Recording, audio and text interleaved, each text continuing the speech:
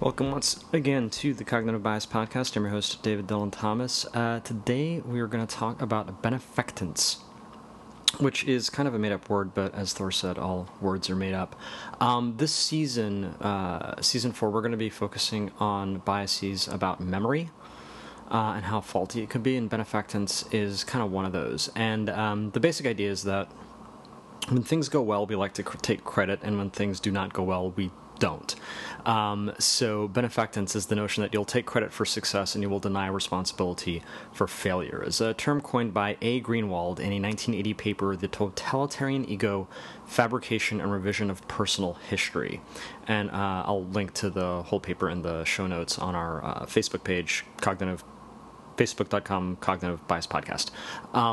And it's the word itself is a compound of beneficence, which is kind of like doing good, and effectance, which is sort of a competence, right? So your competency comes out when you're doing good, and it has nothing to do with when things go bad. And it's this notion of an ego-enhancing attribution, and we talked about that a lot last season when we were talking about social biases, and this idea that, generally a lot of our biases are self-serving. They sort of preserve our ego, our sense of self, our sense that we're good people. And in the paper, Greenwald brings up some just really cool quotes I want to read here. So this is Bartlett, 1932, says, "Alike with the individual and the group, the past is being continually remade, reconstructed in the interests of the present."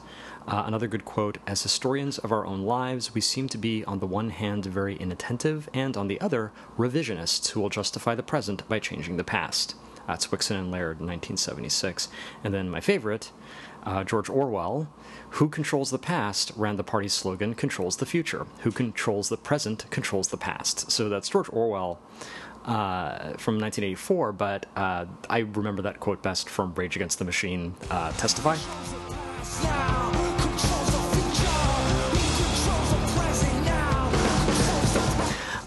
It's a great little quote, right? But all of those sort of noting that, like, the past isn't really about the past is about the present, what you need now.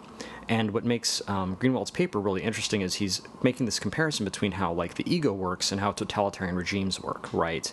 And how they control information and use information and revise the past, right, to make whatever's going on in the present look best. And so you think about things like Confederate memorials, right? And the argument we're having about them now is very much this notion of, like, the reason you put up all these memorials, and, it's not a coincidence when those memorials first started getting put up, you put them up because there's something important about the present that needs justification from the past, right? We need to justify our past because we need to maintain control in the present. And, this is a very American phenomenon. We're seeing this play out now with immigration camps, with all sorts of things where we're trying to use the past to contextualize the present and either say, this isn't that, or whatever that is, it's not what you think it is, so that we can make the present seem more justifiable. And even then, it's, okay, if something bad is going on here, we're not responsible, but if something good is happening, great, If the economy is going well, everything is wonderful. We did that. If the economy is bad, the previous president did that, right? You see those things play out all the time at a political level. And what Greenwald is saying here is that the exact same mechanism is going on in the personal, internal level. And he has some interesting ideas here. So he says that ego is basically an organization of knowledge, and as a content strategist, that's really fascinating to me to sort of think about an information architecture, right, for the brain that is self-serving. And we actually see this with clients all the time, where I was talking to somebody the other day. We were sort of saying this phrase, your org structure is showing. Like, if you look at a lot of websites, especially corporate websites or marketing websites, the navigation, right, is the same as their internal corporate structure of the departments, which often is useless for a user because it has nothing to do with what the user wants. Well, what he's kind of saying is our brains are the same way. Our internal nav structure, right, that we construct for our sense of self is very self-serving, right? It isn't really useful to anyone else. But that can lead to biases and errors. So the beneffectance here is really just one of three biases that he's saying ego uses, to sort of have this totalitarian, control over the brain. And the first one is egocentricity, right? And just basically the fundamental notion that the self is the focus of knowledge, right? I know what I know because of me. Like I am the focus of all knowledge. Beneffectance is the second one of those, right? And then the third one is cognitive conservatism, which is basically resistance to change. And again, you can see that at the political level all the time, right? But you can also, he's saying, you can also see this like internally. And in terms of memory, right, where this really plays out is this idea that the ego is your personal historian, right? And you can kind of see right away where that's dangerous, right? Like if your ego is only ever going to, if its job is to preserve your sense of self, your good sense of self, well, it's going to color your history to always make you look like the good guy. And we usually remember our things with ourselves as the main character, which again makes perfect sense. But, obviously in the context of the world, no, you're not always the main character. And you are in other people's lives the supporting character. But it's hard for us to make that mental shift. Although I think it would be an interesting exercise from time to time for us to do that and sort of, well, what does the world look like when I'm the supporting character or when I'm the background player, right? Like just to sort of, I don't know, get a little compassion in there. But yeah, your ego will fabricate history, right, to that end. And this gets into many biases we've talked about in the past, in particular illusion of control. And you'll probably see some examples kind of pop up again here as I go through this.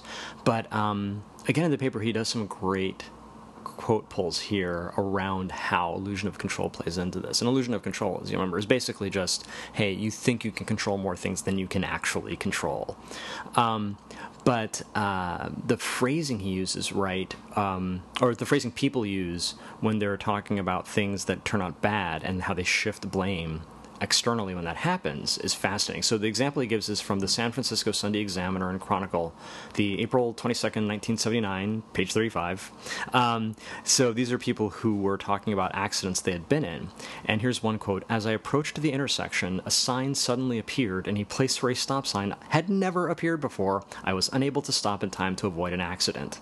Right? And another one: "The telephone pole was approaching. I was attempting to swerve out of its way when it struck my front end." Okay, the telephone pole was not approaching. The telephone pole was stationary. You were approaching it, right? But we will go so far as to give inanimate objects agency in order to avoid responsibility for accidents. This also plays out in gambling, right? So if you are winning, you think you're doing something right? And maybe it's a lucky tie or whatever, but or the way that you're pulling on the slot, whatever. When you're winning, you think you're doing something right. When you're losing, oh, something bad is happening. That guy standing over there, you're bad luck, go away, right? Like we externalize when things aren't going well. And there's an interesting, it's interesting to see how this also plays into other people's experiments. So there's this thing called the Zeigarnik effect, which I'll probably actually talk about in a future episode, but the basic TLDR is if we're performing a task and we get interrupted, we'll remember that task better than tasks that we have completed. And that generally is true, but there is a variation. If the interruption, and these guys... I'll link to the in the show notes a different experiment, these folks who did this. But if you're performing a task and you get interrupted, and that interruption sort of leads to failure in some way, versus completion of the task leading to success, in that case, you'll actually remember the completed task better and kind of try to forget the incomplete task or the interrupted task because that was counted as a failure. And we don't like to remember failures or take credit for failures. So it's interesting how one bias can kind of overcome another. And then another experiment that you can do kind of a variation on with this is Milgram's experiment, where he was basically having people shock other people. And it was really an experiment that had to do with, control and authority and, when are we willing to give up seat authority and, how far are we willing to go if someone tells us to do something. So in a kind of, version of this, a couple folks I'll link to again in the show notes who did this, they looked at this from the point of view of feelings of responsibility, and if the shock that the person was delivering was severe, they were less likely to consider it their fault than if it was less severe, right? So if the shock was severe, oh, that wasn't me. If it was less severe, okay, yeah, I did that. What was really interesting here is if there was a third-party observer watching this play out, and the shock was more severe, then they would actually blame the person giving the shock more than if the shock was less severe. So they did the reverse. If they're looking at it from the outside and you did something really bad, they'd be like, oh, that's your fault. But if you did something less bad, they'd be like, okay, maybe it's not your fault. And it's interesting because this ties into some biases we talked about before, where it's like in a civil suit or a jury trial, like the worse the outcome, the more they think either the person guilty is guilty, or if it's kind of a personal responsibility thing, the more it's like, oh, you should have known better. But only if the result was really more severe. You see this in malpractice suits too. So it's interesting to see that even pop up with Milgram. Another really interesting one that we've kind of touched on before is vicarious benefactance, right? And it's this notion that not only will you take more responsibility if something is a win, but if someone else does something that's a win and you're associated with them, you'll take more responsibility. And you see this play out with sports, right? So they did this on like college campuses where the college's team, if they had won the day before, then people were more likely to wear their jersey than if they had lost. And even in the way they talk about a win or a loss, so it's like if your team wins, you'll say, we won that game. If your team loses, you'll say, they lost, right? You'll suddenly distance yourself when your team isn't winning. And so even when it isn't you prefer to take credit for wins and not take credit for losses. Now, this was weirdly pre-challenged. So he did his work, Greenwald did his thing in 1980. Dale T. Miller and Michael Ross in 75 wrote this thing, Self-Serving Biases and the Attribution of Causality Factor Fiction, which I'll also link to. And their sort of thing was, okay, maybe it isn't really just about ego preservation. Like maybe there's some other factors in work. And their supposition, and what they had found in their study was that there was more evidence that this plays out for success than for failure, right? So if things go well, we like to take credit. It wasn't as clear that we didn't like to take credit when things went poorly. And what they were sort of their supposition was, maybe it's not the ego, maybe we just expect our behavior to produce success. Like just, that's the formula we have in our brains, right? So it isn't necessarily about wanting to distance ourselves from failure. It's just, when we do things, there is a result, and that result is what we intended to happen is what will happen. And then they also thought maybe there's a closer relationship between the action and the outcome with success than with failure, which again comes back to this notion of I do a thing with a particular intent, so that intent's going to play out. It's just an expectation thing. But my favorite sort of factor they considered was maybe we just don't get how cause and effect works, right? They said people misunderstand contingency. So it's like maybe you just don't actually understand what cause and effect means, and that's why you're misattributing these things, which I think is funny and scarily plausible. So anyway, a lot of really interesting stuff there about memory, and I like this one because it's kind of a bridge between like the social biases we were talking about in the last season and the memory biases we're going to talk about in this season. But don't trust your own brain, and when you're trying to remember things, try to remember other people's stories as well, and that might help you not over attribute your own actions in what's happened in the past. So that is all for this week for the Cognitive Bias Podcast. I'm your host, David Donald Thomas, and we will talk again next time.